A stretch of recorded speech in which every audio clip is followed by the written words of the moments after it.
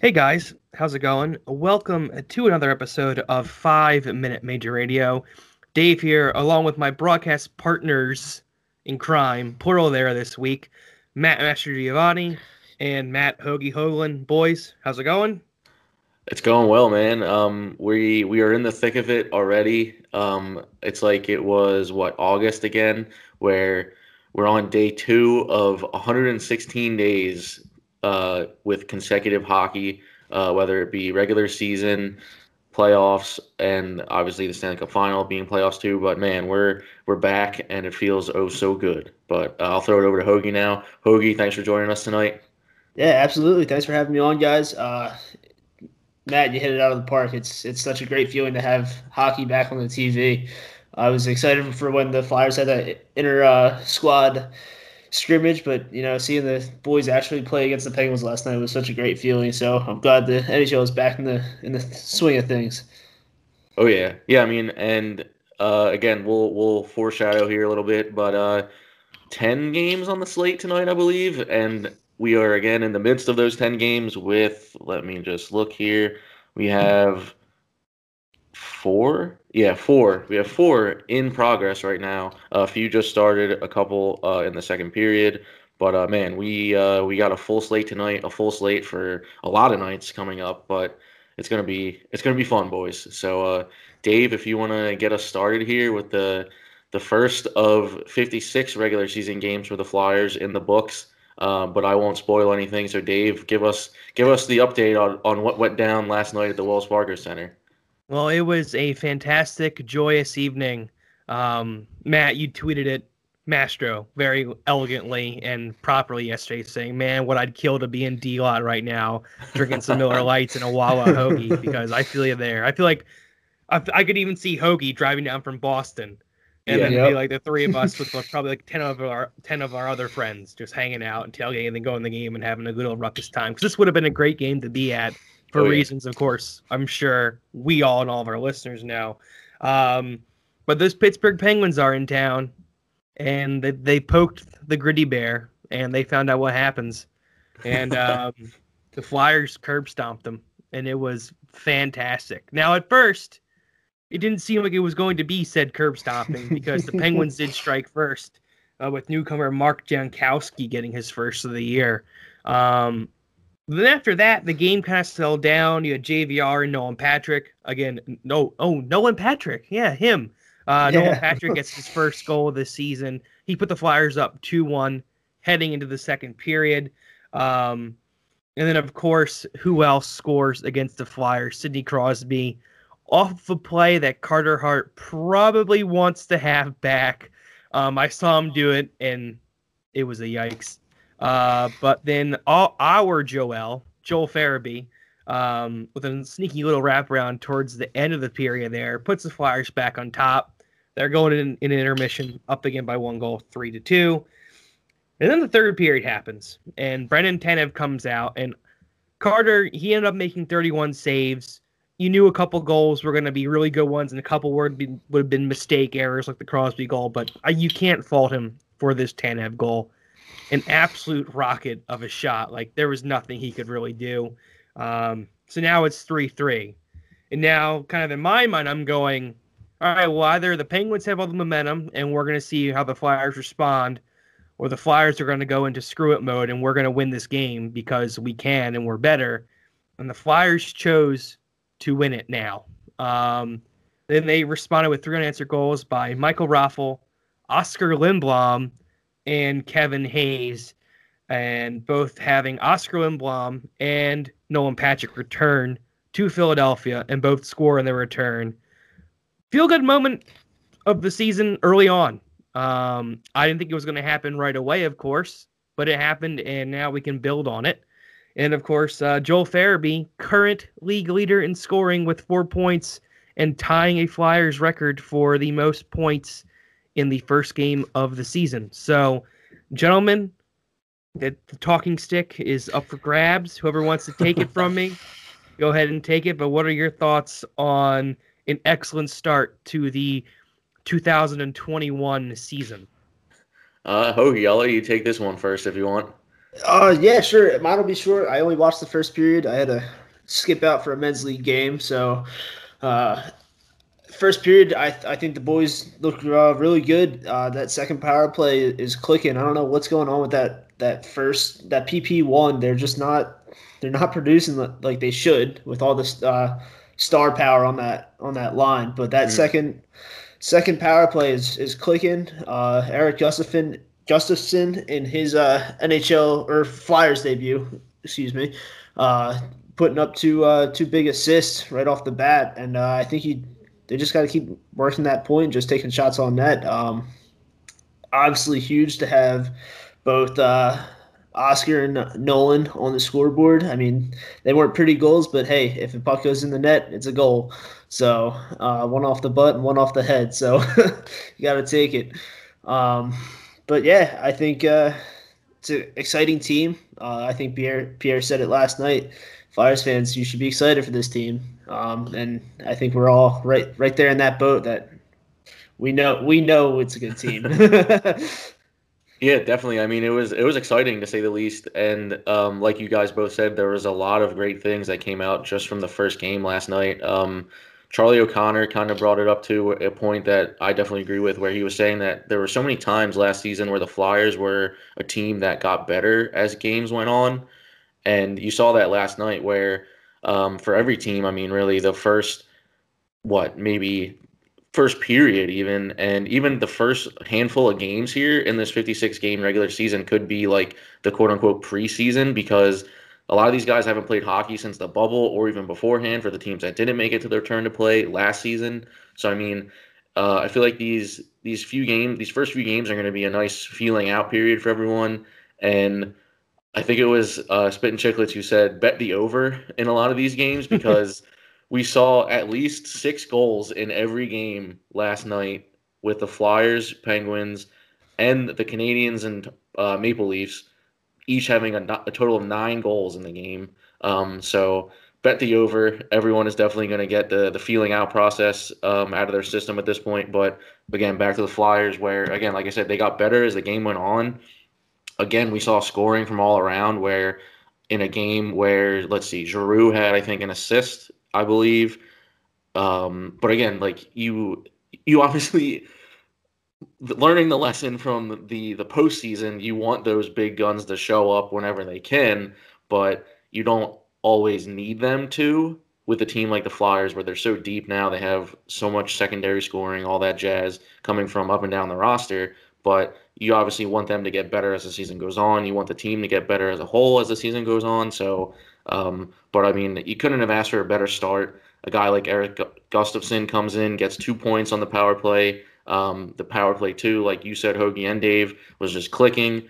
Power play one needs to start clicking, but again, we're not going to hit the panic button here one game into things and go, oh my gosh, like this team sucks. Where I even kind of had a sarcastic tweet where when the Penguins scored first last night, I just tweeted a panic button question mark, where we know how overreactionary this fan base can be at points, and how the Philadelphia sports fan base can be at many points Oh, based they off were what we've seen I, in the reacting. can I past. stop you right there at points? I think it's just at this point it's all the time Yeah, yeah, now. yeah, yeah. So, every instance that goes wrong for any team in Philadelphia sports can be a powder keg that sets this whole fan base on on the warpath. But I mean, the Flyers again. I think they're finally getting the recognition from around the league, from the analysts, from all these people that cover hockey, that they are a legit contender, and they are going to be one of the many teams to beat to get to the Stanley Cup playoffs. And hopefully they make a deeper run than they did last year. Obviously, last year was a big win because they won their first playoff series in 8 years, but you just hope to build on that this season. So a great start, and we're right back at it tomorrow in the Wells Fargo Center again against Pittsburgh. I feel like it's going to be almost like it's like a hybrid MLB schedule, where you're playing these teams back to back 2 times in a row in the same city, just because they obviously want to minimize travel within the divisions. But What do we think? What do we look out for tomorrow for this just the second game of the season?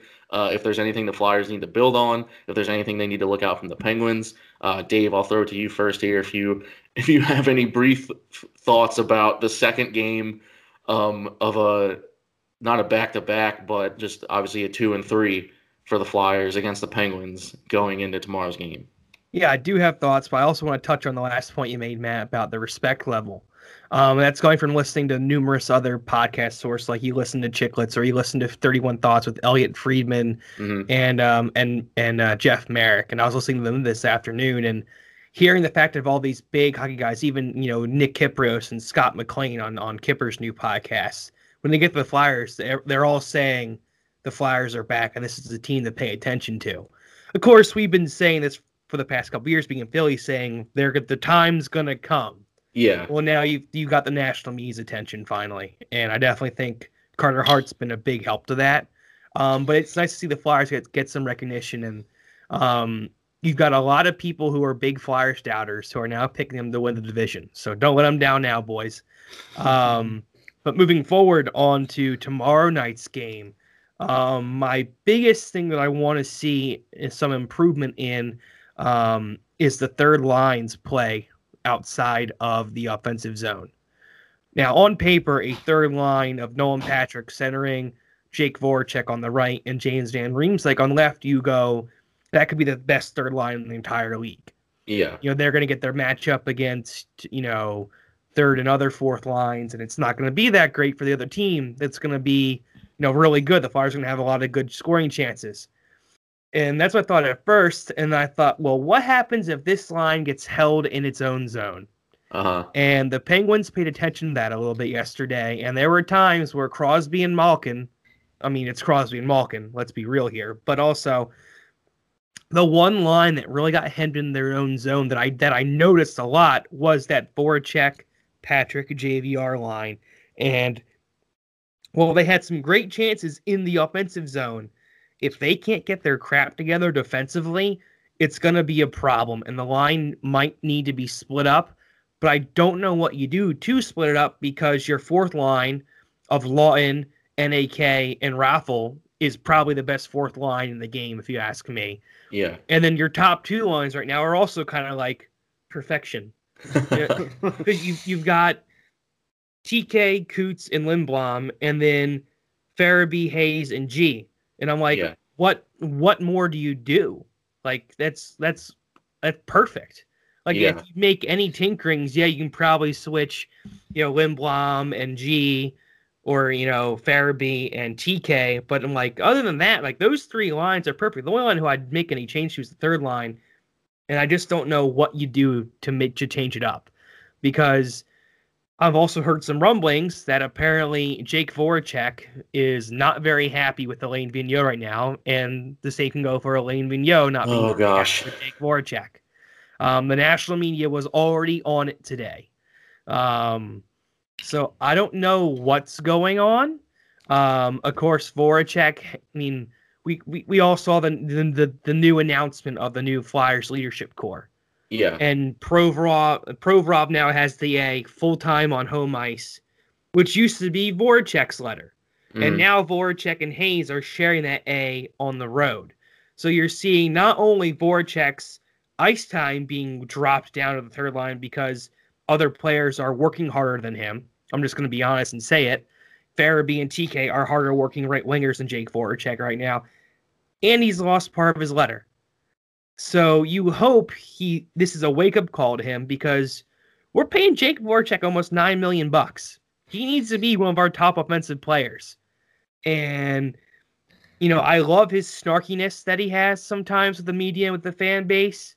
I think he uses that block button a little bit too hard, and maybe he could turn up those feeling meter a little bit stronger for him. Is that just because you're blocked on Twitter by him? No, you want him to unblock you? So he did block me after I suggested they trade him like 4 years ago because when the Flyers needed a rebuild, they were one of the pieces that I thought they could get something good in value return. Never once added the guy, never once criticized him heavily after a game. All I said is the Flyers could trade him and get some valuable pieces back, and that earned me the ban hammer. And I'm like, why? But why, Jake? But to be simply, Jake Voracek needs to get his shit together. And if this third line can be a good wake-up call, I mean, he started to play better defensively last year. But last night, his play in his own zone was a bit of a regression. And I'm going to need to see more, a better effort out of him, or else it's going to be very, very concerning. Yeah, I think I think him and JVR are definitely the two guys that you're looking for a bounce back year this year from both of them, because aside from paying them both a lot of money, they're part of this core, whether they like it or not. They should like it if they're on a team like the Flyers that has so much potential as of right now. But yeah, I mean, we've seen this so many times where you pay these guys, and obviously JVR being a guy where he was in his prime for the most part with us back in the early 2000s when we drafted him, and then went to Toronto for a few years, came back here, 3 years ago now? Something like that. Yeah, something like that. This is his third year back. Within that range. But again, you obviously know that he's older, but he's also more mature. He should better know his own game. And then coming back to guys like, I guess Giroux was probably the only guy that he played with when he was here the first time. But again, and Voracek. And all right. But again, bottom line, these two guys I think are the two that need to prove themselves the most this season, where you have guys like Patrick and Lindblom obviously missing last season entirely, except for Lindblom's appearance in the postseason. But there's still pressure on both those guys, but the pressure is more on the guys that are the vets at this point and haven't missed seasons and have been here as mainstays before and currently. So I think, Dave, you're right, where they have to step up here. And aside from being better defensively, because I did see the same thing where I'm like, man, is this going to be like the Islanders again, when we're going to see the Flyers get hemmed in their own zone for minutes on at a time here, and they're just going to they're either A, going to take a penalty, or B, get scored on, or both, like they did do last night. But yeah, I mean, I think if there's anything that can be built on as of now and that needs to be built on throughout the season, one of those main storylines definitely to watch out for is the both sides of play for JVR and Voracek. But Hoagie, any thoughts going into tomorrow's game, or are you just kind of going with the flow at this point? I'm going with the flow, but I do have one thing that I kind of noticed just in the first period that I watched. Defense was not picking up the defense, and the third guy in was not picking up that late guy, and they were letting them get behind the defense for a wide open pass a lot. Luckily, we have Carter Hart minding the net, and he makes incredible saves all the time. But I feel like they got to shore that up and grab that high guy or that late guy and make sure that he's not sneaking behind him, because I saw it way too many times last night on the rush by the Penguins. And they're absolutely going to keep exploiting that on us, because it's the Penguins and they know how to play hockey. The Penguins are still a good team. They still have their all-stars. They're on the decline, but you can't just say, oh, it's just the Penguins. You have to take them seriously anymore. I think it'll be good for Carter Hart to get another start against them after last night's game, and I think you just let him build his confidence this season, because it's such a short season, and he's going to learn and grow so much with this shortened season. Yeah, definitely all good points there. And the Flyers, obviously, again, one game in the books. It's a win, so we can obviously be happy to start things. Definitely hoping it continues and everything just continues to trend upwards from here.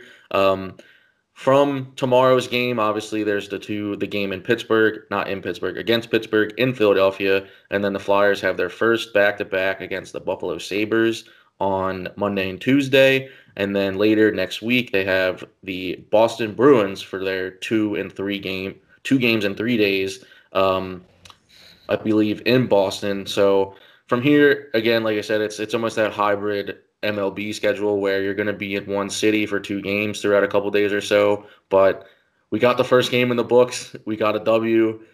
It's all hopefully downhill and smooth sailing from here. But with the Flyers, you never know what the hell is going to happen with this team. But from there, I mean, unless you guys have anything else to add for the Flyers, we can kind of just, again, zoom out, as we like to say, Dave, and go around the league here.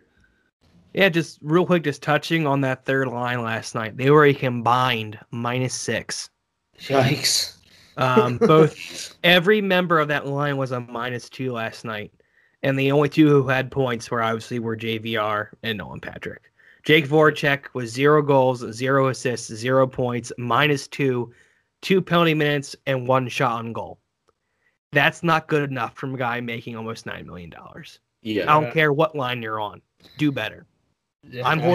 I have been a Jake Voracek defender for years now. Well, you know what, dude? It's time to put up or shut up. You've been here for years. You know how this city works. Mm-hmm. You need to put your money where your mouth, or put your mouth where your money.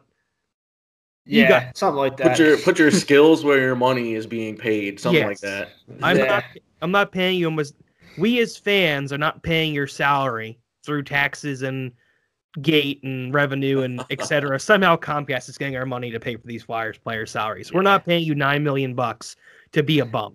So get your crap together, Jake. I love you, but get your crap together. Because I don't love you. I don't love you, but you gotta play your game. I mean, Matt, and that's the sentiment, Matt. A lot of the fan base is in the boat where you are now. I remember back in the day, you used to love Voracek. I mean, we've all been stark defenders times. When he first got here, I was like, all right, he can play. I like it. But now it's just over the past 3 or 4 years, I'm just tired of it. I wish he would just shoot more. And I'm glad him and Giroux have finally parted ways and they're on different lines now, because that those two together are just pass, never shoot.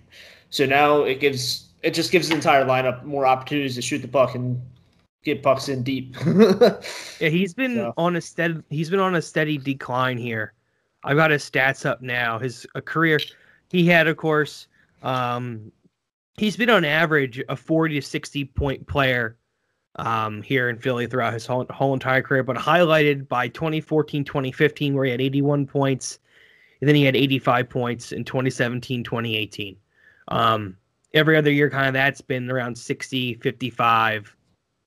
In that range area. Last year he was a plus 14 and had 56 points, which I'd be fine with. Yeah. If you have a 55 point player on your third line, everyone's fan is ecstatic. Yeah. But last night did not bode well. But also I realize right now that I'm being very, very critical after one game with no preseason. We told ourselves we wouldn't do this. Precisely. I gave myself the pre-pod pep talk. Don't be hard. Yeah. And now here I am, like, just sticking the knife in Jake Voracek. So that is a good immediate observation, where we have talked about this before, where these are two guys that, again, have been with this team in very, what am I trying to say here? They've been with this team in general, obviously, through thick and thin, and whether they've gotten traded or been here for X amount of years, I guess, do they owe us the pleasure of seeing them score, or at least playing well? Where, Dave, like you said, they're making a crap load of money, but it's time for both of them to prove their worth. And it's definitely way past due for that, I think, because both of them have been very streaky, I think is probably one of the best words to describe how they've played on both ends of the puck, where it's either, like you said, Dave, again, they get hemmed in their own zone, or they're on the ice for a goal against. And then when they are in the offensive zone, it's just like a little, like, almost like they're just kind of dust in the wind, where they get in there, they dump the puck in, and half the time, honestly, JVR doesn't even look like he's trying on the forecheck, which is like, it bothers me. Like, obviously, I'm not a professional hockey player, but it looks like he doesn't, like, give any effort on the forecheck, and he's just out there chewing on his mouthpiece, and then he goes back to the bench, and he's like, it's like he might as well be a ghost instead of Gostisbehere, because the guy is literally like, just, it's like a washing machine where he just runs and he doesn't do anything else. So both of them definitely need to kick it in the butt and get both of themselves going on the score sheet, in the defensive zone, and all around just be better. Dave, I agree with you. I think that wasn't a nitpick, though, because that is a very good out of the gate observation by you. So Thank you. We'll keep that on our radar throughout the season. But again, we can't really panic here about anything because we are just one game in, and again, it's a journey from here. So yeah. So I hate to beat the dead horse with this, but coming into the season, we were all kind of worried about this third line. We didn't know who the third line center was going to be. We didn't know who the wingers would be. It was all up in the air until Nolan Patrick magically appeared in the Flyers locker room.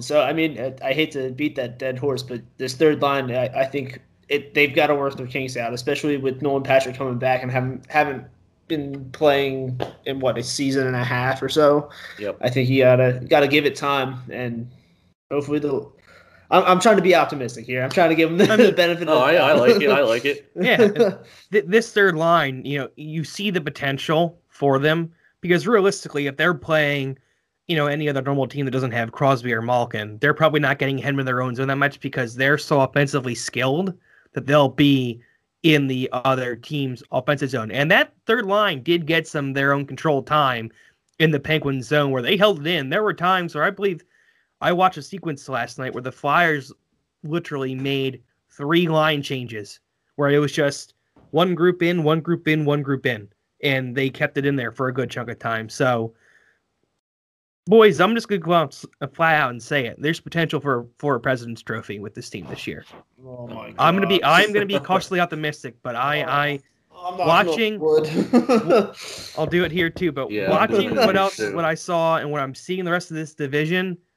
And even from talking to Jim Jackson recently, he even thinks this could be a very special year for the Philadelphia Flyers. So they've got high expectations.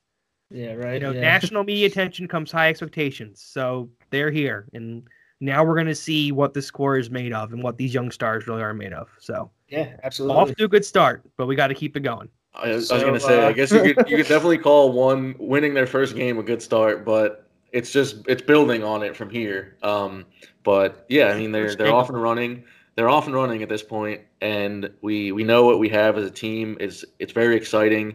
I'm saying so much, but anyway, it's just very exciting, and you just have to see where it goes from here.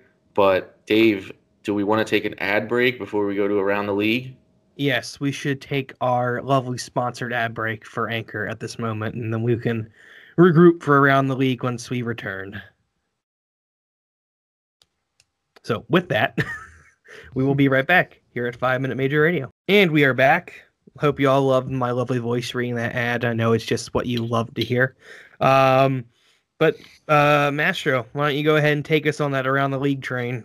Sounds good, boys. All right, buckle up here because we got a lot of action to cover in a reasonable amount of time for our listeners out there. But with last night's opening night, we had 5 games on the slate, as opposed to tonight's 11-game monster schedule. But aside from the Flyers beating the Penguins 6-3, we had the Montreal Canadiens being beaten by the Maple Leafs in that first game in the North Division 5-4 in overtime. We had the defending Stanley Cup champion Tampa Bay Lightning not raise their banner, but unveil it, which was a little bit of a weird circumstance where their PA announcer, I believe, said, "We want our fans to be here when we raise the banner, but we're going to show everyone the banner anyway." So I guess that was cool. But anyway, they probably didn't care because they absolutely destroyed the Chicago Blackhawks 5-1. The Blackhawks look like a train wreck out of the gate, I'll tell you that. But then we had another game in the North Division, the Vancouver Canucks taking down the Edmonton Oilers 5-3, and finally the St. Louis Blues taking out the Colorado Avalanche 4-1. So some good games on the slate last night. We'll just go around the horn here again as we usually do. Dave or Hoagie, any thoughts on any of last night's game surrounding any of that stuff? If not, we can move on to tonight. Kind of shocked by the Blues beating the Avalanche, that's all. I knew the Lightning would destroy the Blackhawks. The Blackhawks are going to be probably as bad as the Detroit Red Wings this season, and I wonder how much longer Patrick Kane's going to want to stay there. He's still in his prime, and he's still a legitimate elite star in this league. I don't see him staying around for a rebuild. He's won his 3 cups. He might want to go somewhere else to try and win some more. I watched the Montreal-Toronto game.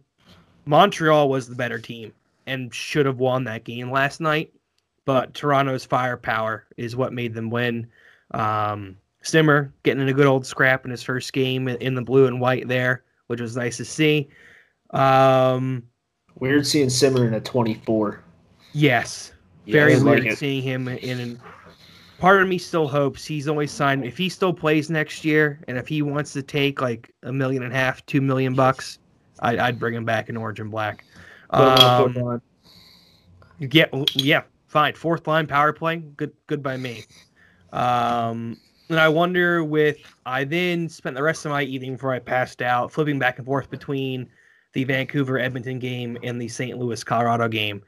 And Edmonton still has a lot of question marks. I know it's only one game in, but McDavid looked pissed last night. He was playing physical, battling hard. He is probably sick of losing more than anyone else in the Edmonton Oilers organization last night. And Edmonton needs to figure out their goaltending. I don't think Mikko Koskinen or Mike Smith is a legit option right now, and that's what they have. That's where Mike Smith is. I was wondering Yes. where. I was for some wondering that reason, last he randomly night. popped into my head last night, and I was thinking to myself, where did Mike Smith go? And then I forgot that he was on the Oilers. So Yeah, he signed sorry another to barge 1 in year. there, but that was a brain. No, that's Yeah. weird. The light bulb went on for me. Too. Yeah, he's still in Edmonton. Their defense, Oscar Klefbom's out, I believe, for the whole season. That's a huge loss for Edmonton. Like Ethan Bear is good, Darnell Nurse is good. They got the Evan Bouchard prospect who should be pretty good. But Adam Larson had a terrible night.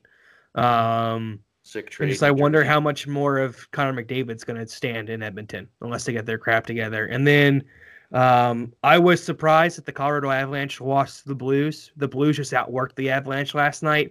But my biggest gripe with the Colorado Avalanche is not their play on the ice. It is not their play on the ice. It is the poorest decision ever made by a graphic designer or uniform designer ever. The Colorado Avalanche removed every trace of the color black from their uniform and replaced it with that Quebec Nordiques blue. Yeah, I didn't like that. It is night. on the home uniform. A+ move. It's no. No, Matt, it looks terrible. it looks god awful, especially on TV. Now their Yeah. road uniform with the white pants and the white and blue gloves, it looks better because you have that the white offsetting it. But with the home uniform, it's just way too much blue. I get what they're trying to do and pay homage to the Nordiques in their 25th year of being in Denver. But you took one of the best uniforms in hockey, and I think you now made it one of the worst. I honest to God, that's a bold. No, that is a bold statement. Dude, the Red Wings made a practice jersey for their reverse retros. That's going to be the worst jersey. That's terrible. The worst jerseys in the league are going to be the Detroit Red Wings reverse retro and the Dallas Stars reverse retro because it looks like their printers ran out of ink when they were making the jerseys. I agree, but I just think the Colorado Avalanche, they already had one of the best uniforms in hockey because you had that maroon, you had that Nordique blue, you had silver, you had black, you had white, there was colors, there was depth. And now it's just like, oh, you want blue? Well, here you go. It's in your face. I love it. I hope you like this Nordique blue because we love it. And I do. I'm going against the grain here, maybe boys. I'm a stickler for things of old, but I used to love the Avalanche jerseys. It's like that. It's like that old man yells at cloud meme. I will be that guy. Because I think they had miss the something good old amazing. days when there was the color black trim on the jerseys. You know what? I'm not the only person who thought this. Many media outlets took it out and said, "What do you think of the Avs new uniforms?" And there's a lot of people who think like me, so I am not in the minority here. I'm not saying you are. I'm just yanking your chain here. I want to like it, but I can't. I don't think it does not look good to me. It does not look good to me at all whatsoever. And I think it was a terrible decision. Whoever made that decision, whether it was Adidas or someone in the Avalanche organization, needs to lose their job. I'm sorry. I can't do it. I'm out. And for that reason, I'm out. Hey, so cool stat that just got posted. Flyers Penguins season opener was NBCSN's most watched regular season game on record. Oh, there we go. Just tweeted by Jordan Hall. Yeah. Nice. That's fantastic news. I also It did was see a set. actually it was nice that they had that little like World Juniors touch with the referee at the beginning of the game before they dropped the puck, do the I little like that. speech. I kind of really got like angry that. though because I was like, I've been waiting for this game for so long. Can you please just like let them start? And he was like, Drop the puck already. he's like, hold on for 30 seconds while I make this little monologue to everybody because there's so many people watching this game. And I was like, all right, I can respect it. You know, yeah, he did the right thing. That's for Yeah, sure. yeah, yeah. Yeah. That's a I good stat though. I believe I saw another stat. I think Jordan Hall might tweeted this out too, but I could be wrong. I know I saw it from someone big on NBC on Twitter. Apparently, last night was NBCSN's or like the NHL's best opening night, like ever. For Then they had, ratings wise? Yeah. Yeah. Well, all right. So here, quick thought here before we have to move on here, but there's 11 games on tonight, and not one of them is on NBC Sports. Yeah, I Yeah, know. I saw that. I was shocked by that. There I was don't figure understand skating that. on. Like, was I understand. Why? Like, I have no idea. It's because the NHL has terrible TV contracts, and it can all be stemmed back to the lockout, the first lockout back in what was that 2005, where they missed the whole season. Before that, hockey was on ESPN. It was a primetime sport. It was great. They took the year off, and then they returned on the freaking Outdoor Living Network, OLN, which became Versus, which is now NBCSN. You went from being on ESPN and having national attention in the United States of America and Canada to being a niche sport in the U.S. and still hockey in Canada. And they are still paying for the repercussions of that lockout. Yeah, I think they dropped the ball there. Well, right now actually, because there's tonight. there's no games out of 11 games. You can't even have one on NBC Sports. Let alone having you go from having a triple header to saying, we're gonna take the night off. But that's the problem. Half the league is playing. It's like this is the time that you want the casual fans watching. Is that when you have like a captive audience almost where college football's over, there's no NFL games until Saturday, right? I think. Yeah, Saturday or Sunday, whenever. Yeah. But like literally, there's no other sports on tonight, I don't think, and you don't have a single game on TV for anyone to watch. Like I was watching games on. Luckily, Xfinity is doing a free preview of Center Ice until the 19th. Fun fact. So I've been watching all these games on their local broadcast networks through Center Ice. But for NBC Sports to not have any games on tonight when half the league is playing, I think is a completely dumb move on their part. I mean, you have the Islanders and Rangers playing right now. That's a marketable game to have on national television. I mean, you have Washington. So here we'll get into the scores here. That'll take us into our next phase here. Let's just move right in around the league. An unplanned but excellent segue. I'll run through the scoreboard here quick, giving everyone scoring updates. But we have the Washington Capitals beating the Buffalo Sabres 4-1 in the second period. Taylor Hall with his first goal as a Sabre. It was an easy power play tap in, by the way, if you didn't see it. So didn't have to work too hard for that one. It's 4-2, Matt, by the way. What'd you say? They just scored. They literally just scored. My app didn't end a second. Yeah, it must have been like a last second goal. Breaking goal news. There we go. And then we have the Boston Bruins taking on the New Jersey Devils. It is 1-0 in that game in favor of the Bruins with the second period just about to end. We also have the New York Islanders absolutely taking it to the New York Rangers 4-0 with 5 minutes left in the second period. Fun fact here, Dave, I was texting you about this earlier. Igor Shesterkin is the first Rangers goalie not named Henrik Lundqvist to start a Rangers season opener since Kevin Weeks played for the New York Rangers. Wow. So that's a little weird. And also, get well soon wishes to Hank Lundqvist, who had successful heart surgery just a few days ago. Said it in quote, I believe, went very well. We hope he gets better soon and has a quick recovery, and we hope to see him in a Washington Capitals uniform, which is still weird to say. Hopefully next year, but again, you want him to be better as a human being before he can come back to hockey. Moving on, though. The Carolina Hurricanes are up 1-0 on the Detroit Red Wings in the second period. The Columbus Blue Jackets, who we have more news on coming soon, are up 1-0 against the Nashville Predators in the first period. The Calgary Flames and the Winnipeg Jets are at 2-1 in favor of Calgary in the first period. 3-1. Then we have it's 3-1. There we go again with my app not refreshing. And then we have 4 more games on the slate for tonight. We have the Vancouver Canucks and the Edmonton Oilers once again at 9 o'clock. Also at 9 o'clock, we have the San Jose Sharks taking on the Arizona Coyotes. At 10 o'clock, we have the Anaheim Ducks against the Vegas Golden Knights. And also at 10 o'clock, we have the Minnesota Wild and the LA Kings.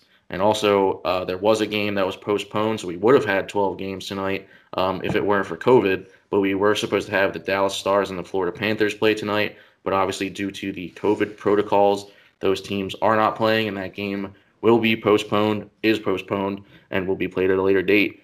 So obviously, again, a full slate of hockey tonight. Some new faces in new places, i.e. Zdeno Chara on the Capitals, which was, again, weird to see. Taylor Hall, again, on the Sabres. Alexis Lafreniere making his debut with the New York Rangers. Not looking good for the Rangers, but, hey, that's good for the Flyers.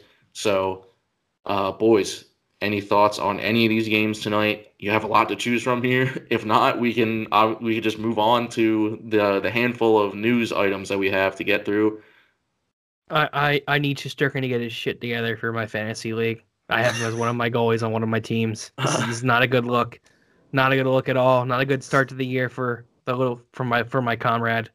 Only reason why I picked Shesterkin was because literally before I was able to draft him, I had Carter Hart selected in my queue, and Hart got picked right before I was about to draft. So I decided to go with the second best option that I had available. Probably waited a little bit too long to draft a goalie, but alas, here I am.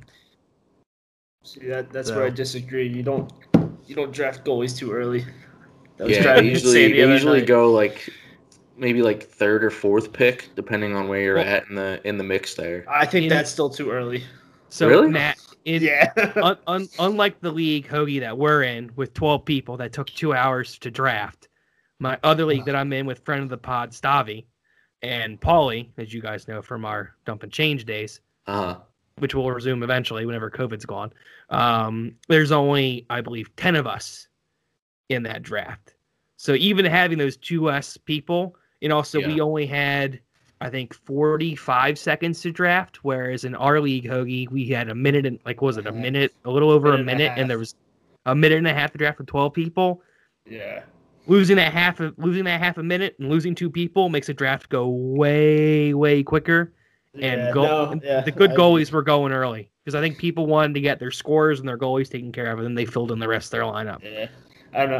I'm in another league where it's just 6 of us, and it's super quick. It's half hour, 45 minutes long, and your teams are pretty much stacked, but it's still an enjoyable season. But it's always good though.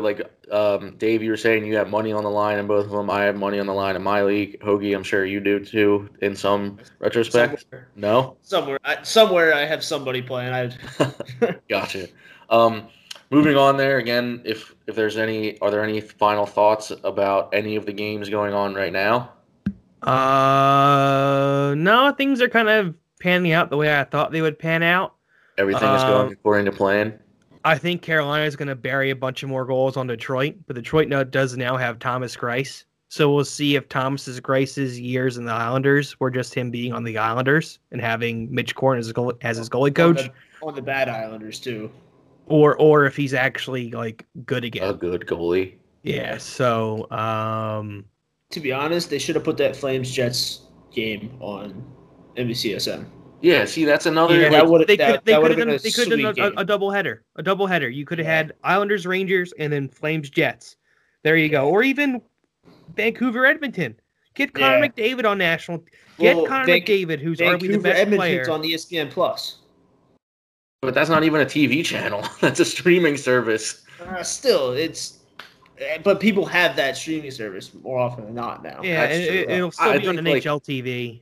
I think again there's a missed opportunities here where, like you said, there's 116 days of hockey here, and with a shortened season, first of all, you should be chomping at the bit to broadcast as many games as you can, because hell, we've seen games on USA Network. You could put one on USA Network and I would watch it, but now it's like I have to, again, I'm lucky that I have this free center ice preview, but if I didn't have center ice, I'd be able to I would be watching a blowout right now with the Rangers and the Islanders, which isn't even fun because A, I hate the Islanders, and B, it's You a hate the boring game. Rangers. Like a 4-0, like a 4-0 game is all right, this is just going to be on in the background, and I'm going to do something else while this is on TV. But you have, like I said, you have half the league playing tonight, and there's not one game that you can throw on NBC Sports or even.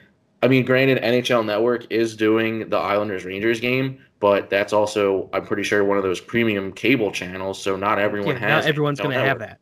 Yeah. So again, it's a completely missed opportunity at this point where there's so much talent around the NHL that can be marketed to casual fans to get them to turn into diehard fans, but I don't know what the hell they're thinking, not even having any games on these networks with, again, half the league playing. Feel like a broken record here, but they're making a mistake here, a big time mistake, after having a record night of ratings, and then you go radio silent when there's 2 times as many games on as there were last night. It's crazy. Yeah, it is a problem the NHL has had for a long time now. Anyway, who knows if they'll ever fix it? Right. Keep the train rolling. Yeah, moving on. The horse has been beaten. to get things wrapped up for tonight, we actually do have a handful of newsworthy items to get to quick. I'll read these off, and then if either of you want to hop in, feel free to. If not, we'll move on. And as you said, Dave, keep the train rolling. We did have a pair of captains named both yesterday. Dylan Larkin was named the captain of the Detroit Red Wings, and rightfully so, because I feel like he's definitely their best player. But Larkin was quoted saying, "I think I understand the significance of this role. I've seen it my whole life, been a fan, been around fans, been to games, to know what it means to not only be a Detroit Red Wing, but to now be a captain. I couldn't be more honored. I couldn't have ever dreamt it to be like this, but I just try to be myself every day and have a great support system."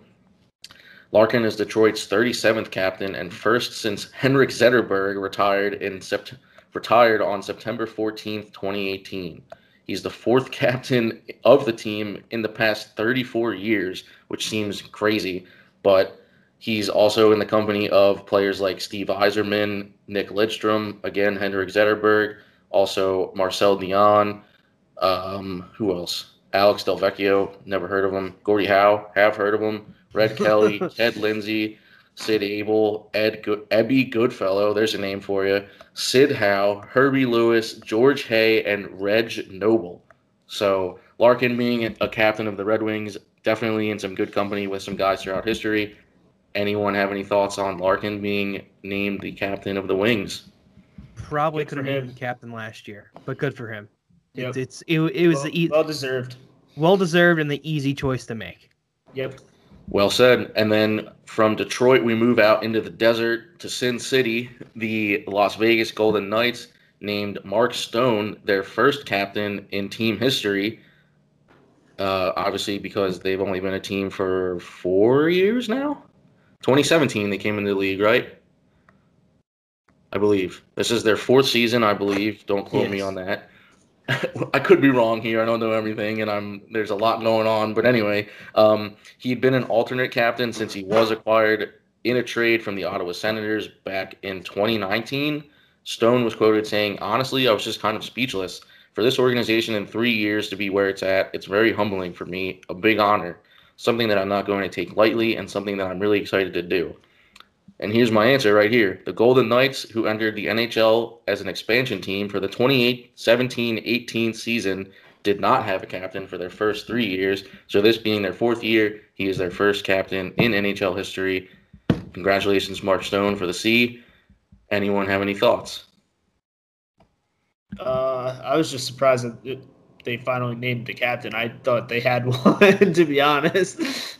Yeah, I was thinking if Engelland didn't retire, he was almost their unofficial captain, I feel like, being such a veteran presence and not being a Vegas native, and seeing what he did after that shooting, just a guy who seemed to step up and could have definitely had the C, but I guess they were just waiting for a better time to give someone a captaincy.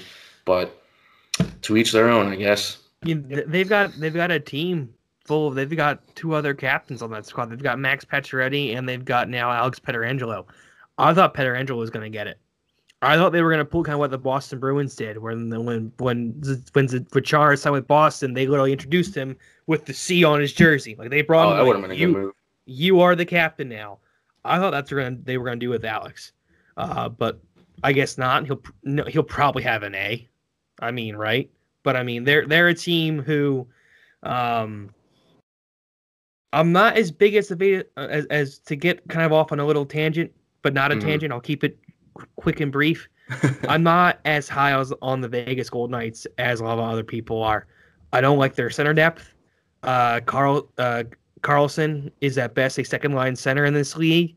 Their wingers are really good. Their defense is okay, and they got to figure out who their starting goalie is, whether it's Leonard or Fleury. Both are good options. But I look at their lack of center depth and their lack of prospects, and they better hope they catch lightning in a bottle either this year or next year, or else in a couple years. They're already in salary cap hell, and they have no prospects. They are going to be really bad really, really soon.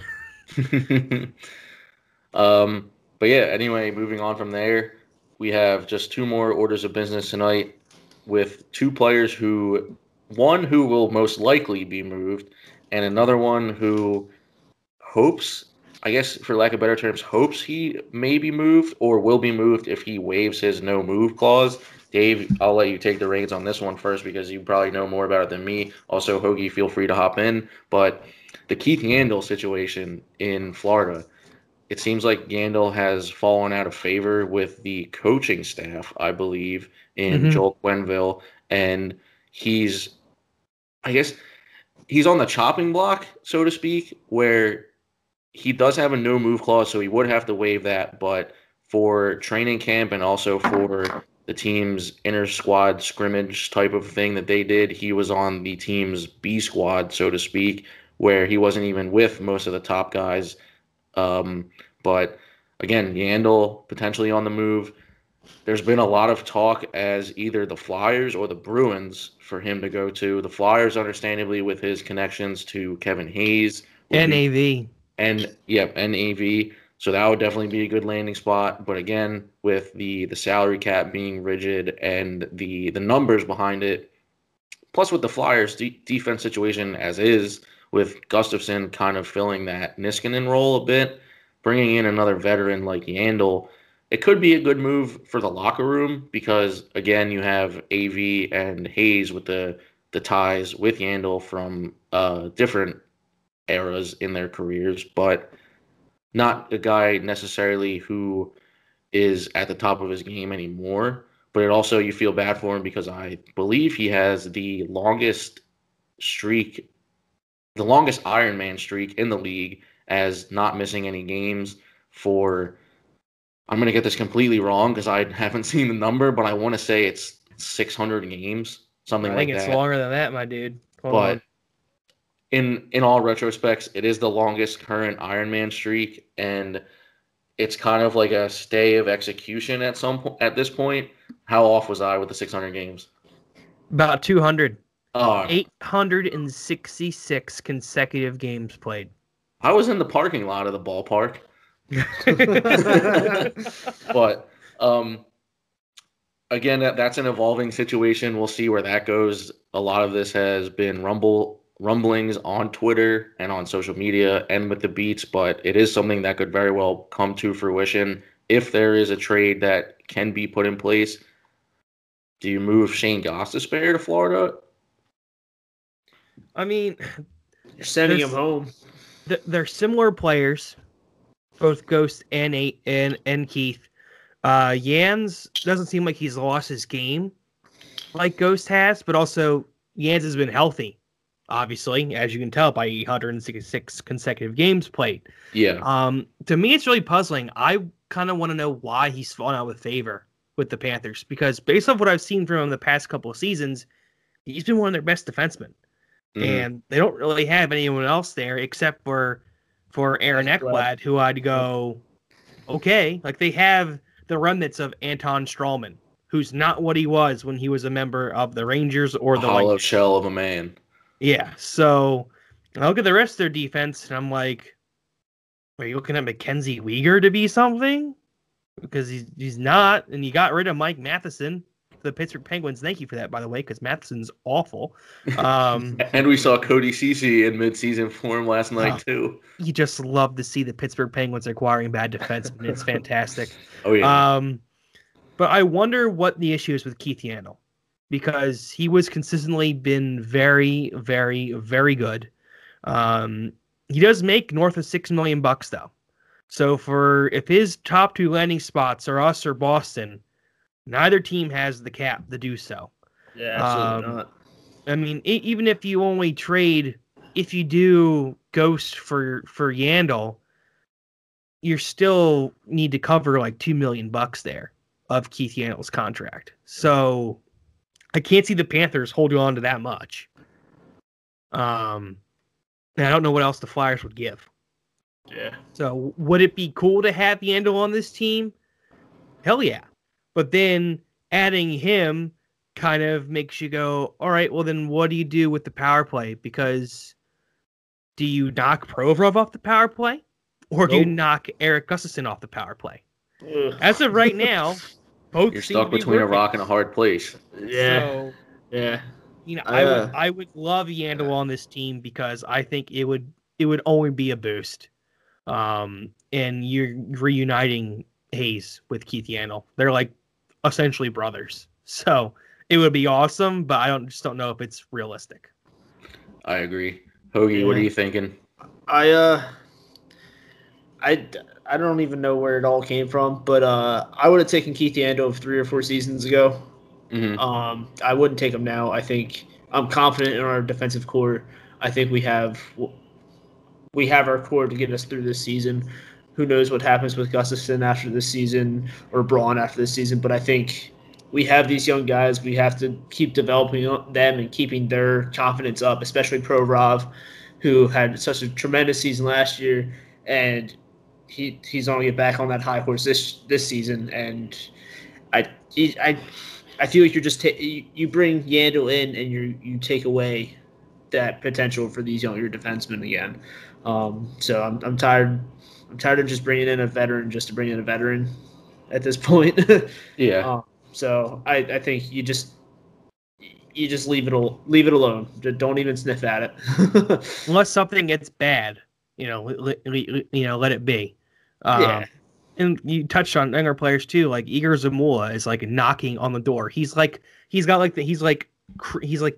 the door open. Like he's got the blade of a stick like right in the door, but like they slammed the door and it broke. Like, yeah. And AV said that he impressed during camps, and Zamula did, and I think in the next year or two we'll definitely see him on the squad. But you could even see him this year. Yeah, it's possible, but he's got a lot of developing to do. He's not ready to take his game up. That's in my opinion.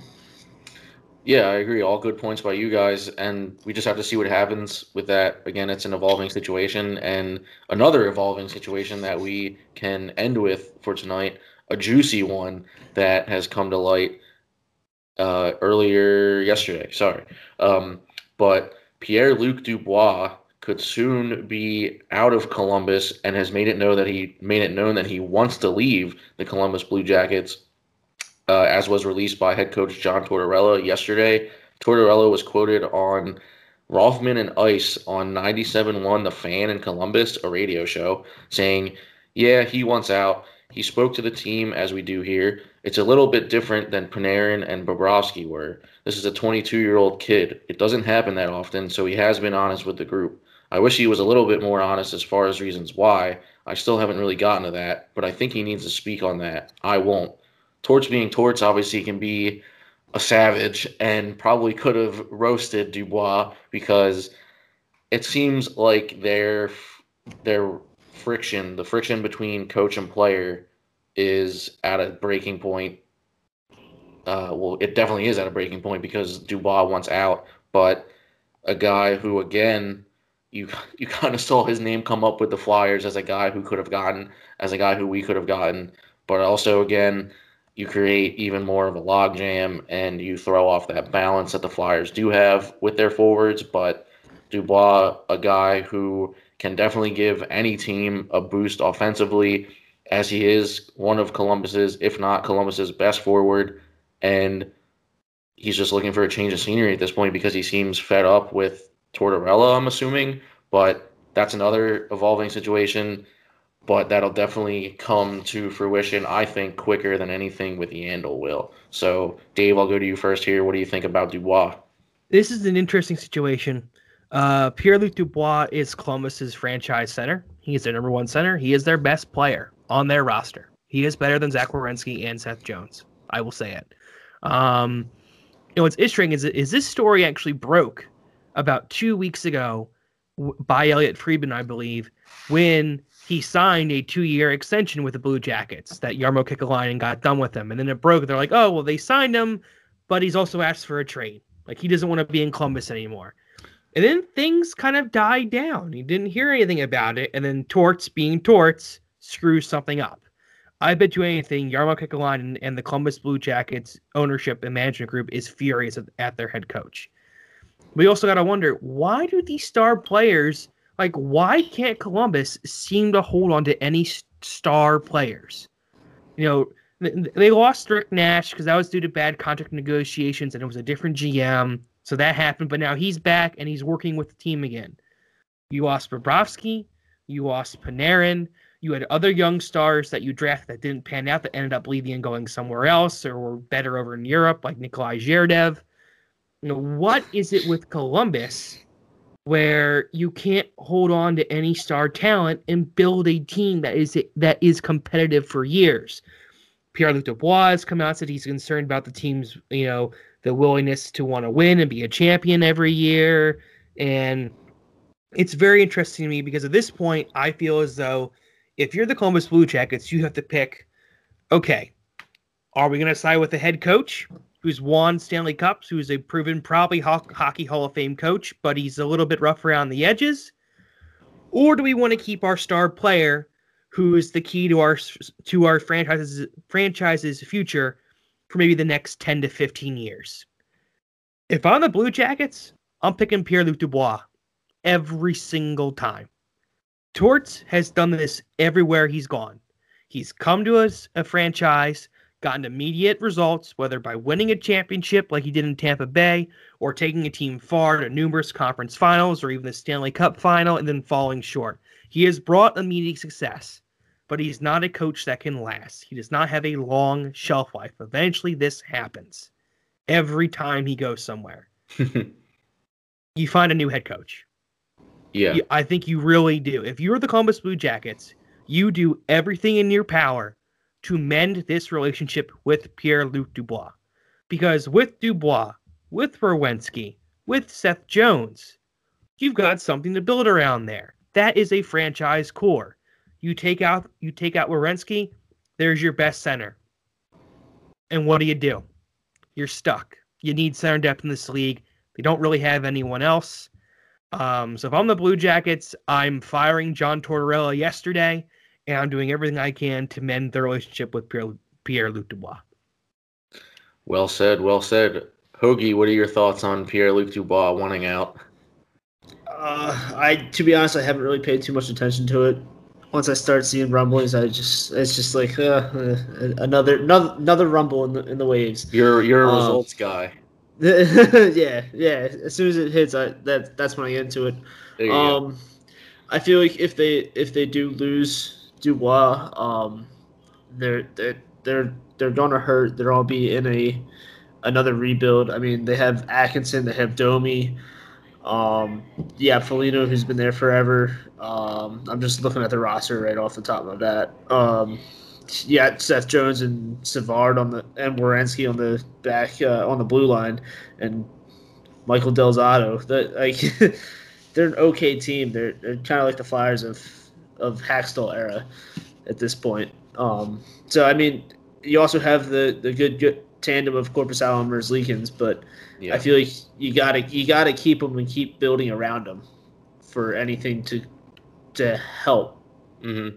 Help build a franchise. Like the way Dave just said it, you're describing Dubois as the Giroux of 10 years ago. Mm-hmm. like you had him on the third line, and Drew has been with this team for forever, and look what we've done to help build him and build a team around him. And you just got to hold on to him. I wouldn't let him go.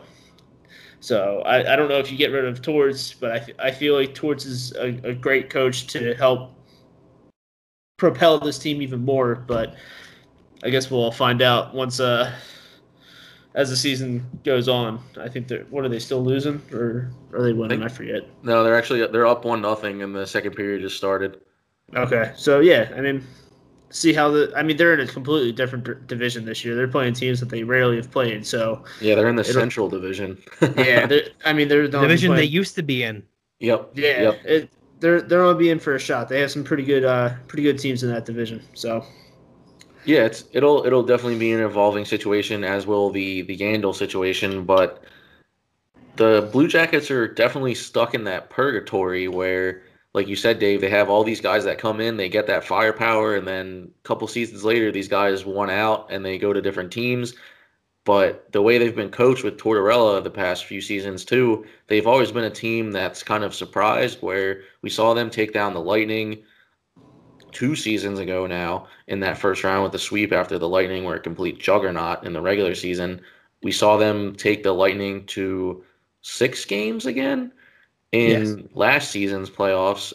And Dave, again, good call by you, where you were thinking that whoever had won that first 5 overtime game, that would springboard them to win that series. And obviously the Lightning did win that series. They go on to win the cup. But yeah, I almost said Tampa.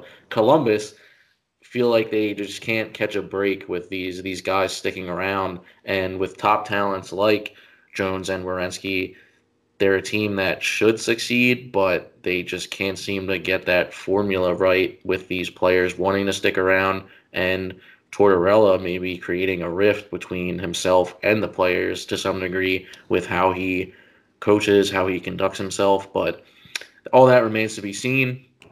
Again, some closing remarks here. Gentlemen, we are in the thick of it now. We are out of the gates into the horse race of the regular season for the NHL. I think it's just time to kind of sit back and hopefully relax with the Flyers 1-0 so far, playing the Penguins again tomorrow night, and then going to Buffalo for a couple games, and on we go until next thing you know, we'll be hopefully, again, knock on wood, talking about playoffs. But I digress for the time being, with us just being one game into things.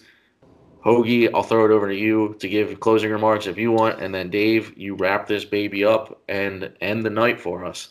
Sure. I just want to touch on one more thing that I'm surprised you didn't have on your around the league with the retiring of Corey Crawford. Oh yeah. When I saw that, I was like, the Devils are screwed. I'm just surprised you didn't put that on there. Not to. No, that's fine. That's actually I forgot about that until now. But if you didn't know out there, for all our listeners, Corey Crawford did retire suddenly after he first announced that he wasn't playing due to a personal reason, and about I think it wasn't even a day afterwards. It was like 2 days later. Yeah, he was just straight up retiring. Yeah, he went to New York, New Jersey for like 2 days of training camp and said, "I'm out. Get me out of here." That's been the running joke where he was like, "I don't want to play for the Devils." So, but yeah, good call, Hoagie. I'm sorry I missed that for everyone listening out there. But Crawford winning those 2 cups in Chicago, definitely going to be a Blackhawks legend. But they were also debating, and we don't have to spend a lot of time on this. We can just give quick thoughts again since we're kind of running a little long here. But will he be a Hall of Famer is a thing to ask. No. Chicago, yes. Not Chicago. NHL. I agree. I think he'll be one of those kind of like Ring of Honor guys, or a guy that does have a banner with almost like the Flyers do with the Flyers Hall of Fame, the Blackhawks Hall of Fame, where they have him up there, give him a nice ceremony. I'm not sure if he's a Hall of Fame guy, though. Definitely a great goalie. Definitely going to be a Blackhawk in everyone's mind forever. He obviously didn't even play a game with the Devils. So, but we wish you the best of luck in retirement, Corey Crawford. And, hey, the Devils are almost a dumpster fire again. So I mean, they're checking stuff another is one up for the Flyers there. Their goaltenders are Mackenzie Blackwood and Scott Wedgwood. I think we're all right, and we're going to score a lot of goals against them. They have a lot of wood in goal. They're not the good kind. It's very brittle. Might as well put a thing of plywood up there with the holes cut out. The shooter tutor. Yeah. But anyway, good catch, Hoagie, and thank you for coming on once again. It's definitely always good to have you here to talk, to get a little bit of a more round table going here. Pod Street Bullies, we'll give them a shout out too. Definitely another quality Flyers podcast to listen to. You guys also have your new website, right? Yes, we do. Check us out at podstreetbullies.com. I'm a contributor and writer for them. Just check us out. Hit up the website. We're posting articles daily, game recaps, and we're also doing a lot of prospect reviews as well. So appreciate the shout out, guys. Appreciate being on. I love talking Flyers hockey with you guys, especially being 5 hours away. So I don't get much Flyers talk up here anymore. Yeah, there you go. We're giving you your daily dose. Absolutely. Even though it's not daily, but we're giving you your dose to hold you over until the next time. But yeah, we appreciate you coming on, and we'll definitely we'll get the Pod Street Bullies out there for everyone to get some more followers, viewers, all that jazz for you guys, and obviously hope to create some more synergy between us and you guys, but you're obviously welcome on anytime you want. I'll be quiet for now, but Dave, if you wanna wrap us up for tonight, it's all you. Yeah, thanks again, Hoagie, to coming on, our unofficial third member of the podcast, essentially here. But yeah, just everyone. I think this is a year to be really excited about this Philadelphia Flyers team. I might be a little too overboard with my earlier prediction I made in the podcast, but you never know what could happen. Yeah, big game again tomorrow night against the Pittsburgh Penguins, 7:00 on NBCSN. We'll get to hear Jim Jackson's lovely voice, along with Taryn Hatcher and Scott Hartnell doing pre and post game and intermissions, which is exciting. Yeah, everyone buckle up. We're ready in for a long, fun year. And we will be back next week with another podcast. And let's go Flyers.